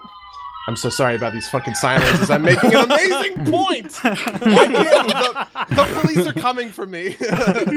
I just saw, as part of that stuff, they are implementing a cosmetic amount you can spend on cosmetics over a course of a week or something, which I think plays into that a ton. $28 to $57 a month, depending on your age. Wow. Yeah, there's a part of me that's definitely like, loot boxes are bad. Ban loot boxes. But then there's a part of me that's like, what am I? That's dumb. What am I saying? If you don't want them, just don't buy them, right? That's right. Yeah. All I heard from a lot of this is basically start playing video games after 9 a.m. your time, because all the kids will be asleep, and you'll actually win some PUBG. Wow. Wow. Oh my gosh. This does say that games industry is a $33 billion industry in China, annual revenue. So that's a lot of money held up. I think that makes a valid point. I wonder how much of that comes from sub 18-year-old population, though, and how much of it's like people in their 20s and 30s. Yeah, how much of it is just like Chinese buddy over there, like wasting his life? Speaking of revenue, I wanted to talk real quick. We have a couple other things to talk about here in games, but Ubisoft's earnings, I know, Alex, you wanted to talk about. Yeah. There was this whole thing last week, the week before maybe. They came out and talked about their earnings. They had a projected forecast of 2.4 billion originally, and they had to reduce it to 1.6 billion. Wow. What failures? After several failures, I guess. It's gotta be the biggest Tom Clancy, of which, right? Yeah, the biggest of which being the Tom Clancy game. What's it called? Honestly, who cares? Yeah, that's kind of the point. Breakpoint. Yeah. Game. What is that like? I know there's like Rainbow Six Siege, right, which gets like players. Yeah, that's the pseudo sequel to Wildlands. Yeah, Breakpoint. Yep, Breakpoint. Yeah. So it was a big budget game that came out and was a critical failure, and then was also a commercial failure. And Guillermo kind of got on stage and blamed it all on them, kind of. Oh my god. Do you think that at any point in time Ubisoft will realize that putting a dead guy's name at the start of all of their titles isn't exactly a selling point to any of their military games? I always imagined that was like his estate. He is like, you have to, every single game has to start with my name, even if I'm dead. Even if I'm dead, have zero input on anything that's happening. Tom Clancy's. The biggest egotist of all time. No, they'll continue to do that. I bet they said some stuff about how look at all the other games that we've continued to support for years on end. Look how we turned Rainbow Six Siege around, and it's super popular now. So we're gonna continue working on this game, and we're gonna make it better. We have some ideas about feedback the community has given us on what they don't like about it. So hopefully they can do better than Bethesda on that. There it is. I will say. Unlike Bethesda, Ubisoft employs these people called community managers, and they do their jobs. They do their jobs very well. Also, bug testers or any type of quality assurance. Yeah. That's actually really funny. I know a bunch of people who work in Bethesda QA. Man, what a thankless job. And I mean, they actually like it a lot better, apparently, than Square Enix QA, because Square Enix QA is pretty heartless, apparently, where they'll just be like, okay, it's Wednesday, Friday is your last day, get wrecked, sort of thing. Wow. Yeah, but, that's also kind of just the industry in a lot of ways. Well, there's no shortage of bugs to look out for Bethesda. Yeah. That's true. On top of Ubisoft, they're not the only ones who are struggling and making some changes. Additionally, EA is moving content back to Steam for the first time since 2011, starting with Star Wars. On top of that, they're also talking about doing their subscription service through Steam. Oh. Yeah, sharing it across the two, Yeah. right? I don't know. So Go ahead, Alex. the interesting part about the story is that this is like the first game subscription service that will be allowed on Steam. So EA Access, like you can get all your EA games, and you can do it through Steam now, or I guess it's coming soon.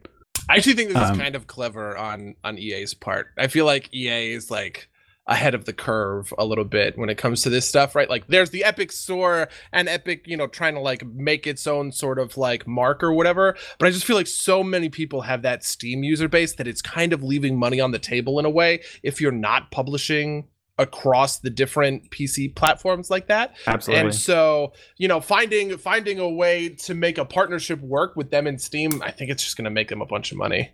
It's a great idea. They did specifically say that they are treating Steam and Origin as two different platforms. So there will be no pulling games over to Steam if you've bought them there in the past, even if they're released on Steam in the future. Oh. So that seems like a weird caveat. Correct.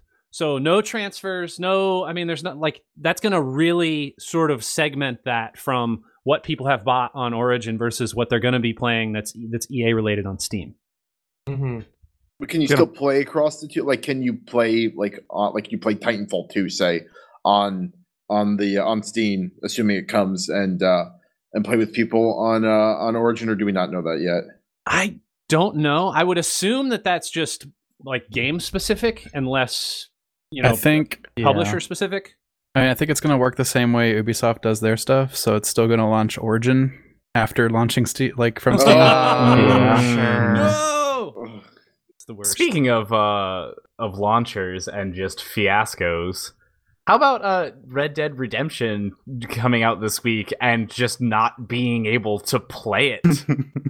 Wait, like legitimately not being able to play it? Like what happened? unplayable? So this is what happened, right? Everyone is like pumped for Red Dead 2 dropping on PC, but Rockstar was like, you have to use our launcher. And there was a lot of bugs inside of their launcher because, this is like the only thing that they've actually put on it. And so people bought the game and they're trying to download it, but the launcher would randomly stop people's downloads. So you hit download, you walk away for like 3 hours, you come back, and it only downloaded for the first 30 minutes of that 3-hour period because it randomly like paused it.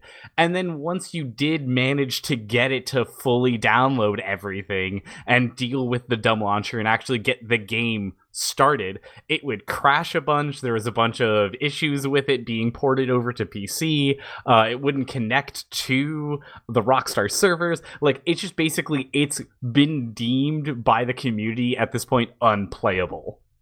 Well, keep in mind, unless you have gigabit internet, which anymore, just seems like a first world problem at this point if you don't have gigabit internet. Because apparently a lot of people do at this point. But if you don't, you're going to be downloading a 115 gig game. It's going to take a minute. So it's not something you're just going to set and walk away and come back to your computer in 30 minutes. This is an overnight download anyways for a lot of people. Yeah, and then it's just like, oh, hey, during that overnight download, it's going to pause it. And you got to just be there so you can unpause. Yeah, like, it's pretty bad. Everybody's like, this is exactly why you don't do your own launcher bullshit. And in response, Rockstar was like, hey, just like we're updating all of this stuff, and also like it's gonna be on Steam next month. Just buy it there. Incredible. Wow. Wow. A couple other things I wanted to talk about in game releases before we let you guys go. Call of Duty Modern Warfare came out. Cool. I mean, Yeah, That's all you need to say. On That's to it. the next one. It's not to My be only confused. interaction with Call of Duty Modern Warfare is to right-click it on the Battle.net launcher and go hide.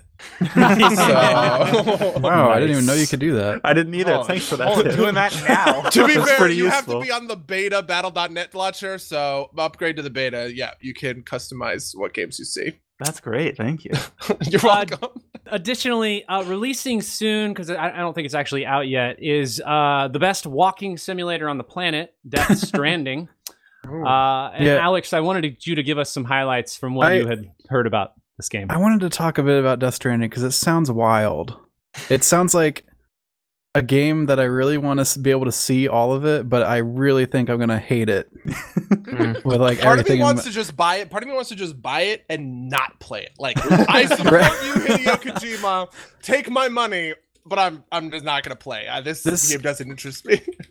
This game, everything I've seen about it looks wild, and I want to see all the cutscenes. But the actual gameplay loop seems like it is Euro Truck Simulator on foot, with Tim's gonna love this. Yeah, Tim will love it. with like a heavy Probably will. emphasis on encumbrance and durability of gear. It's like the worst And, things in games. Like all the things I hate about RPGs. Like it sounds like the worst. So like a couple things. Like for instance, I was watching somebody play, and the mission that I saw him do was somebody ordered a pizza, so Sam has to deliver this pizza, and there's like no infrastructure in the world, so he has to walk this pizza to this location.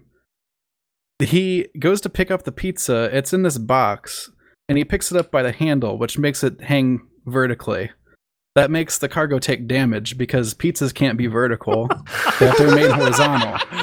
What? So now he has to stack boxes on his back to make a platform that's wide enough to hold this pizza box. What? To where he can stack the pizza box on his back.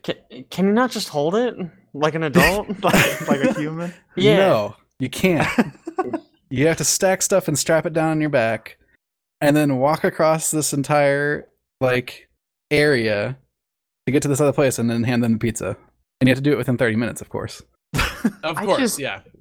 I've So- only seen a couple of like screenshots of this game, but every single one I see is just something weird strapped to the back of this player, and I'm just like, that would Yeah. break you. There's you have to, like- no way this would work. You have to traverse this landscape. Well, he's got like, exoskeleton stuff on, so and you can upgrade that, but Okay. you have to traverse this landscape that is not meant to be traversed. So you're like stacking like 5 ladders on yourself to bring around and like a bunch of rope. Oh my And- gosh. Just just, like, deliver walking some across- dude some there's- pizza. There's like a ton of emphasis on like where your footfalls are landing, and there's like systems in the game for like walking like more steadily or not, and like how that will affect. And then like if you fall over, all your stuff can like fall off, and you have to stack it all back up again. Oh my Encumbrance. Then there's just like crazy crap in this game. Like you have a baby strapped to your chest. It's called a BB, which stands for bridge baby, because the baby Mhm. is the bridge to the dead world, Mm-hmm. so that you can like see where all the the ghosts that invisible- haunt America. I like how you got through like the first part of the explanation, just describing a normal delivery game, and then you added the part about the dead people. the ghosts that haunt America, which you can only fight using your blood. So you have to make blood we all bullets know. to put in your gun to shoot Don't them. act like you don't Wait, remember. To be Is it a honest sequel with you to guys, Bloodborne? ever since you said the thing about Euro Truck Simulator, I was on the Steam store page, and at the top of trending is American Truck Simulator, the Utah package. Did you know that you Great. can play American Truck Simulator for free for 3 days? Because Oh, wow. that's what I've been focusing on instead of Death Stranding. It sounds so boring. Didn't Kojima say himself that he expects people to hate the first half Yeah. of the game? There is an interview where he literally says, "I expect everyone to hate the first half of this game. The game What? is 60 hours long." What? What on earth? I'm so don't get excited for like the spate of our games art articles that are going to come out in a week talking about this game. Oh my god. There's actually some like really interesting stuff in this game though, with like asynchronous multiplayer. So like you can build up infrastructure in the world, and because the rain is time, it can like suck your infrastructure to other people's worlds. And then also infrastructure that shows up in your world from other people will degrade over time because the rain is time, so it degrades things. You are saying the rain is time, correct? Yes. Yes. They call it Yep. They call it timefall, not rainfall. Oh my god. That is a really honestly like galaxy brained idea someone had in the writer phase. And I guess Kojima was just like, this is going in the game. Because like I mean, I'm not surprised with like the flame demon that you start with Metal Gear Solid Phantom Pain. Is that the one that has the yeah? And then you have that intro sequence, and then the game is just not that game at all. No. So I gotta tell you, entirely different. I gotta tell you my absolute favorite thing about Death Stranding that I've seen. Since Timefall is like bad, you can't drink that. You have a canteen where you collect Timefall in it to convert it to drinkable. It turns it into Monster Energy drink. God bless America. Yeah, dude. Branded Monster Energy drink is what it turns it into. What is this game? Game takes place in America. I mean, don't you technically work for Uber Eats too when you're delivering all this food? I mean, pretty much. Yeah. Okay. Like, is that real? I don't know if that's real. Like I you work, don't know either, but you I work wouldn't for not you work believe it. for Bridges, I think is the whatever, because you're trying to expand the chiral network, which is like the internet too, but it runs through like the Dead Realm or whatever. And you're on a mission from the president, right? So you have to connect like the, what do they call it, the United Cities of America or something. Yeah. It's a good name. I want to know what drugs Kojima was on making this game so I can be on those drugs, because this is a fucking trip. Like, I do not understand how anyone would come up with any of this and be like, yeah, this makes like a great idea for gameplay and just a storyline, but fuck it, put it in there. Yeah, like, you haven't played any of the Metal Gear Solids, huh? No, I haven't, but this is just bizarre and I'm so fascinated by it. Yeah, I want to play it, but I don't want to play 30 hours of a game I'm going to hate to get to 30 hours of a game that I might like. Can I like wait? Can I Stadia into the 30-hour point? Yeah, where the game gets good with what is it? Negative lag, negative With- latency. yeah, negative latency. You don't even need to Really? play. You beat it before you play it. That's correct. smart. I do want to say this Verge article talking about Death Stranding, the first two sentences are pretty great. The most implausible thing about Death Stranding is that it exists at all. Hideo Kojima and its writer and director have been saying that he wants to stop making Metal Gear Solid games for as long as he has actually been making Metal Gear Solid games.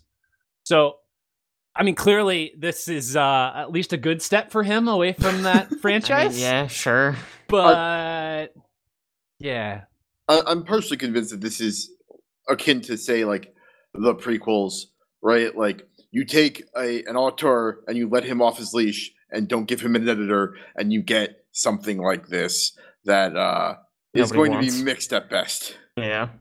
Yeah, I mean, from what I've heard, it's just like him very much up his own butt. Like he names characters in this game like Die Hard Man, God. and then Wow. at certain points you'll get like a 45-minute cutscene explaining why Die Hard Man's name is Die Hard Man, and it's because he's hard to kill. I thought I was just going to get a Die Hard film. It's Yeah, it's coming not together. easy for him to die. I mean, there were characters in Metal Gear called the Boss and Big Boss. So, Yeah. you know. There's a girl in this one called Fragile. I wonder what her story is. Oh. Sam Bridges, like he bridges America. Well, I think that's actually all we have for our gaming section. So I think we're going to let you guys go. But before you do, we first of all wanted to say thanks for coming on the cast with us. And also, if you could just let everybody know kind of where to find you guys and you know, how often you podcast, that would be awesome. Yeah, so you can find us at some derpsplaygames.com, and our website is not as fancy as your website. It's just a feed of the SoundCloud, which is soundcloud.com/some derps talk about games, I believe. We post every Monday We've been doing it, I think, for about as long as you guys have been doing this cast, but we've got more episodes because we do it every week instead of every other week. There's other places you can find us, but there'll all be links on the website, so I don't need to fill time with more of that. Awesome. Well, thanks for joining us, guys. We really appreciate it. Thank you so much for having us. This was great. great. It was a great time. I'm gonna go play American Truck Simulator. Very excited. Please do. Please do. Speaking of something strange and letting artists just doing their things, has anybody here seen Jojo the Rabbit? Nah. That's Taika Waititi, isn't it? Yeah. Close enough. Taika Waititi? Is that how you say his name? Waititi? Taika Waititi. Taika. Yeah. I always forget his first name.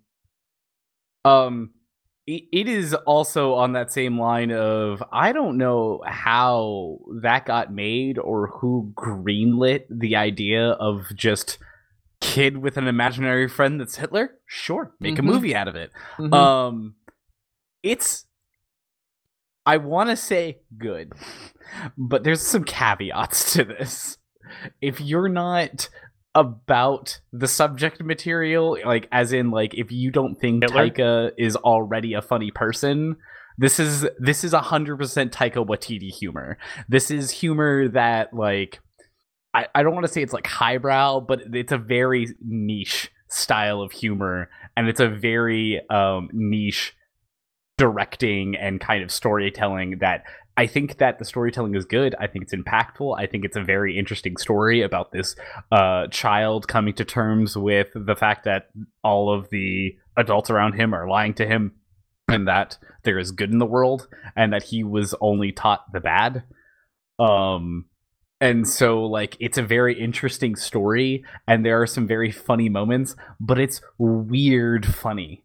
Like, there's, for instance, there is a scene that it's just like a good 4 straight minutes of people Heil Hitlering each other, which like just gets funny because they keep doing it, and then they're like, well, what are we up to? And then the guy's like, well, you know, I walked in and then we Heil Hitlered the kid, and then we Heil Hitlered you, and now we're Heil Hitlering this person, and like it's a funny thing, but you have to be on board with that being like the weird funny. So this is not Thor Ragnarok funny. No, this isn't Thor Ragnarok funny, but it does have some of the same, like like the Korg stuff from Thor Ragnarok, I would say is kind of the level that you're at. Does it have some like What We Do in the Shadows type funny? It's like that. I was gonna say, if you've seen What We Do in the Shadows and you liked it, then you'll probably like this. You also watched Daybreak, not the movie, but the Netflix show. The Netflix series, yeah. Yeah. Am I the only one that has seen this thus far? Would appear so. Is Yep, it cool. It seems real freaking weird. It's Ferris Bueller's Day Off meets the apocalypse. It's pretty solid. I really liked the story of it. I also liked the subversions of the stereotypical bullshit that you expect. And like he kind of like breaks the fourth wall and narrates to the camera a lot, and then during some of the episodes other characters will like literally steal the fourth wall break from him and being like, no motherfucker, this is my story now, and then you just like do an episode with that person instead. And I was like, wow, that's like a neat way to like is this it's like a neat way to do that. Is this like Spider-Man Into the Spider-Verse, like where they're describing their own story? Like, okay, no, let's back things up. A little bit. So I'm Spider-Man. Yeah. I'm Spider-Gwen. It's like that, but you're not all starting at the same point. That it's like they're just taking over the story at that point. Yeah, it's just taking over. It's just like, oh, this is what I'm currently thinking and doing, and like this is how I got to where I am. And I also think that like a lot of the characters are extremely well done. There's a lot of parts of it that I was like, wow, this is either really good representation of this kind of thing inside of a show, or it's just stuff that I was really just taken aback by, of just being like, this is a really cool way that they handled delicate topics or situations and things like that. And I was like, wow, this is great. And I don't know if they're ever gonna do a season 2, but I sincerely hope that they do, because they set it off so well to like having basically the next season written by a different character. Right. I was like, yeah, I want to know what happens not only with the group, but also like this person's story of like what happened in season 1 and then what they're doing with the group post that point. Like it's a very fun way of dealing with like kind of that apocalyptic story, and I was really entertained. I was laughing a lot by it, and I thought it was extremely well done. I didn't find it was like boring or like already done, because we have so many fucking like zombie movies or like shows and games about this kind of stuff, but it still felt fresh. And I really appreciated that it felt fresh. And I think a lot of that is how they focus on the like kind of the clans that all of the kids end up in after the apocalypse start. So you have like the jocks, and then you have the cheermazons, and there's like the gaming club, and it's just really cool to see kind of like it's that stereotypical like, oh look, high school it clicks, but like on a lot of roids, because it's the apocalypse and they're killing each other. The guy that made this series produced and wrote episodes for Heroes season 1. Just season 1. The Okay. good season. And Good also season. produced and wrote episodes for Star Trek Discovery. Wow. Okay. Okay. I'll watch it. Yeah, okay, sounds pretty good. Fine. Looking at his IMDb real quick. Okay. Fine. I'll watch it. Thank you for the pitch there, Alex. Speaking of things in like major streaming world realm, I also want to make a couple mentions. Number one, Martin Scorsese's The Irishman is out in theaters, or as Derek would call him, good old Marty. Marty's new film's out in theaters right now. But is it cinema?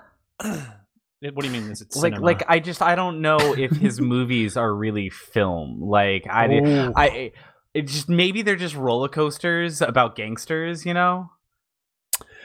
I mean, I love his stuff. Is this a reference to our intro and how we reference movies and film? No, No, this is a reference to the Scorsese Marvel being stuff. a dick. Yeah. Oh, did he say that? He did say that about the cinematic. Yeah. Yeah, he said that Marvel movies are not cinema, which I was like, I mean, I can get that they're not high art, but to call it not cinema is kind of bullshit. Anything that you put on film is cinema, whether it's good or not is a different question. I mean, the New York Post Honestly, has an article titled "Scorsese is a grumpy old fart" and other commentary. But speaking To be of movies, and film, thing, we and should cinema. change that. Fine, we'll Don't change make a it. lot of sense. The important part That's so is long. this movie is 3 hours and 30 minutes long. Very long. That's very long. Yeah, it has a 99% on Rotten Tomatoes, and people are losing their minds because it's so good. However, it's only in select theaters right now, and then on the 27th, it's being dropped on Netflix because Netflix paid them like $100 million to produce it, so they're getting exclusive rights at that point. Kind of interesting, yeah. Also, wanted to make mention of. I know at least one person in here is a Jack Ryan watcher. No, just you. Alex. Is that what we're calling ourselves? No, I'm just saying you watch Jack. Listen, Is this that the movie- one We are the about Jack Ryan Jim from watchers. The Office? we are the Jack Ryan watchers. That's a little bit of a creepy. mouthful, but that's the fan base. It's Jim from The Office when he's grown Jim up. from The Office grows up and becomes a super spy. Yeah, Jimmery.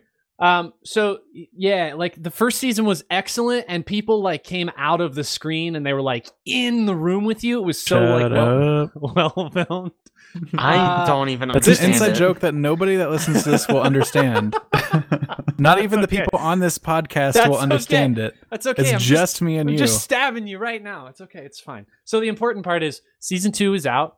They fell a little short with expectations in terms of runtime. The first 2 episodes are like 55 minutes. The last 6 are like only 42 minutes long. So they're a little shorter. But the show is good. It's not as good as season 1, but it is still, I mean, Jim from The Office does an excellent job of growing up and being like a super assassin, CIA agent guy. So, if you like that kind of stuff, watch it. Worth a watch. It's good. It's good. Only 8 episodes. I also just really Very quick short. want to mention Mr. Robot is back. the other one I was going to mention. So yes, okay. And it's also very good. Like, I'm not going to say a ton about it because it's a lot of spoilers. They just had a new gimmick episode though this past weekend. Like a season ago, they had a single shot episode. That was the gimmick for that season.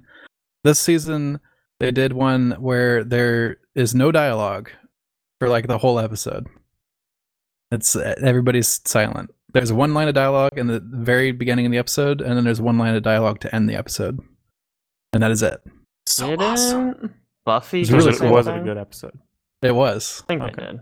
There was neither here nor there. There was a few, maybe. There was a few moments where I was like, okay, you're stretching it. Like, this is totally. There's no way they'd be silent here. But for the gimmick, it works, I guess. Hopping out of film, cinema, movie things that are like moving picture. Yeah. I wanted to talk just real quick about one thing, board games, that I'm very excited about. I just recently found out that they have formally at this point moved Pandemic Legacy from development into the publisher's hands. So we're at the point where season 3 is we're on the verge, and I wouldn't be surprised if 2020 they had it at one of the big gaming conventions, like major release, which would be I haven't tried it. Awesome. I'm so pumped. You guys have never played that, right? Never. But you never tried it. I didn't think so. Okay, looked at it before. What if they announced it at PAX Unplugged? Oh, I'm gonna lose my mind. There's no way they're not ready for it. The interview that they had with Rob DeVoe. No, not Rob DeVoe. That's him. What's his You name? got it. The other guy. Is it Rob DeVoe? It could be Rob DeVoe. I think it's Rob DeVoe. Yeah, the interview. Well, there's also Matt. Yeah, you got it. Laycock. Matt. Whatever you say his name. Mercer. He's the other guy. Yeah, Matt Mercer. Anyway, they had an interview with him. They said they'd turn it over, but it's probably going to be 2020-ish. The other thing I wanted to mention, though, is they are doing 2020's Pandemic Survival season, which I don't know if we've talked about Pandemic Survival before, but it's a tournament version of Pandemic where it's 2 versus 2, but you're still playing the game of Pandemic. So you still have to either win or be the team that doesn't lose. Like, you have to be alive at the end of the game when you lose. Yes. And I'm pretty sure, I need to read through the rules again, but I'm pretty sure it's real time. So it's not like turn-based. You are playing as fast as you can, and the infection is just spreading based on a little timer. Real time board games. I don't get it. I don't know that I'll ever get it. You love that one about submarines where you're playing. Yeah. Yeah. It's so good in turn-based. I can't imagine in real time. I don't know. There has to be some rules that go along with that, because I imagine people that are decent at Pandemic, if it's just a timer that sets off the infection, you just all right, moving here. They have moving here. They have an official set of rules for this, and they play on different versions. And this is why I wanted to bring this up. Is this year they're having a regional qualifier at PAX Unplugged, and no joke, I really want to play because they are doing the Reign of Cthulhu version of Pandemic for the base game. Yeah. So, and if you play in the regional qualifier, they give out these metallic cultists and Shoggoth. Shoggoth? Yeah. Shoggoth. Yeah, they're little minis, so you can get them to replace your that version of Pandemic minis for you, which I think is kind of cool. So, Caleb, I feel like real time wouldn't make a whole lot of sense, right? Because some people's abilities just don't work like that. Well, I guess if you're playing the medic, instead of picking up all of them at the same time, if you're not playing the medic, you just pick them up one at a time. Would that be the difference between playing the medic and not the medic? Again, I don't know. The last time I read the rule set was when it came out last year. It was at PAX, but it wasn't a regional qualifier then. So they do have a very specific rule set for the survival. And it feels like the navigator is almost useless. Strange. Yeah, I don't know. Anyway, so yeah, PAX Unplugged. A couple of just sort of cleanup notes here that I wanted to mention as we're kind of wrapping up. Speaking of PAX Unplugged, our next podcast is going to be the pre-pup. So, wow. Stop playing games with my heart. What are you doing? Yeah. No. Yes. No. No. No. 2 podcasts away. 2 podcasts will be 2 podcasts away will be the pre-pup. So look forward to that. What if we're traveling on Thursday to PAX Unplugged? Yeah, we got to probably won't record it on Thursday. That's fair. Breaking the freaking gosh. Okay. So- Don't blame me for this. The pre-pup is going to be happening on the 5th. We will be doing a post-pup on the 19th. And then probably Wait, are our we doing Game it of the in Year December? podcast is going to be, I mean, it could be the 2nd, it could be the 16th. Oh, don't you're know, we way haven't- ahead. Jeez. Are we doing a No, game no. of He the was talking about I'm decade talking about podcast? January. Yeah, He was yeah, talking yeah. about yeah. January. I'm just planning ahead. I mean, that's only like 3 podcasts. Yeah, it really is. It's not very far away. It's incredible. Yeah. Additionally, a couple other things I wanted to mention. The Horizon and our group of friends is doing a 24-hour stream on the 23rd of this month to raise money for kids in children's hospitals. The one that we always select is KU Medical here Sure, whatever. in Do my whatever you town want. of my hometown of Kansas City. My hometown? Did I call it my hometown now? Yeah, probably. Yeah. Sure. We'll KU count it. Medical in Kansas City. Yeah, it's the one here. What? On Lawrence. Well, I mean, they're all an interconnected hospital, but I'm pretty sure okay. the kids' hospital is here. Gotcha. So make sure please come watch us, donate. We're gonna have an extra life link here in our podcast notes. So please, this is not for us. This is definitely for kids, and we just have a blast playing games. So come watch, come donate. It'll be fun. We already have someone that donated, so like, hey, Nice. already working that's our good. way up there. Okay. Trying to. good. What's our goal this year? It's 1,500. It's been 1,000 for the last 2 years, and we've made it. So we're kind of upping the ante this year. Additionally, we just had our first book club podcast come out, and Alex, do you want to mention that since you kind of ran it? Sure. Yeah, so we're going to be doing a book club that we'll release the podcast the first of every month. It's called Expanding Horizons. That's what's called.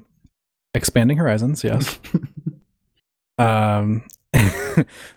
It will feature various members of some people on here, maybe some people you haven't heard of. It'll kind of shift in and out depending on who's read that month. And we're going to announce what we're reading for the next month at the end of every podcast, so you can read along if you would like. But yeah, look forward to those. Fancy. Additionally, we just released on Monday, we released our episode 2 of the community cast. And Owen, you can kind of talk about that since you kind of ran that bad boy.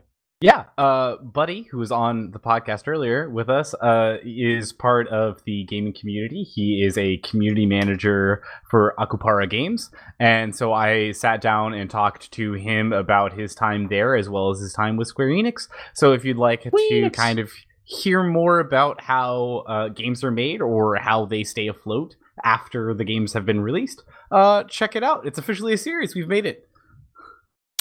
Awesome. Hey, thanks so much for joining us. Don't forget, go pick up Death Stranding so you can play the best walking simulator on planet Earth. And make sure you check back in 2 weeks. We'll be back again with another episode of The Forecast. We'll catch you next time.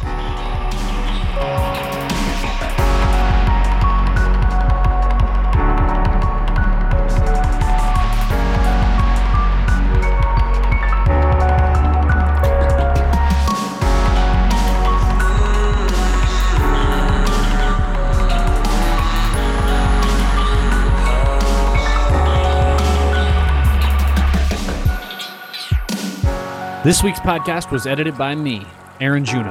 Other voices this week include Alex McCausland, Jake John Federkyle, Caleb Juno, Owen Patterline, and 2 guests from another podcast, Some Derps Talk About Games, who joined us this week for a crossover cast. We also did a podcast on their show on Monday, so make sure you check that out. You can check out their podcast on soundcloud.com/Some Derps Talk About Games, so a special thanks to them. This week's music was again brought to you by Amer. You can check out his music on Spotify, or you can also check it out on soundcloud.com/Amer.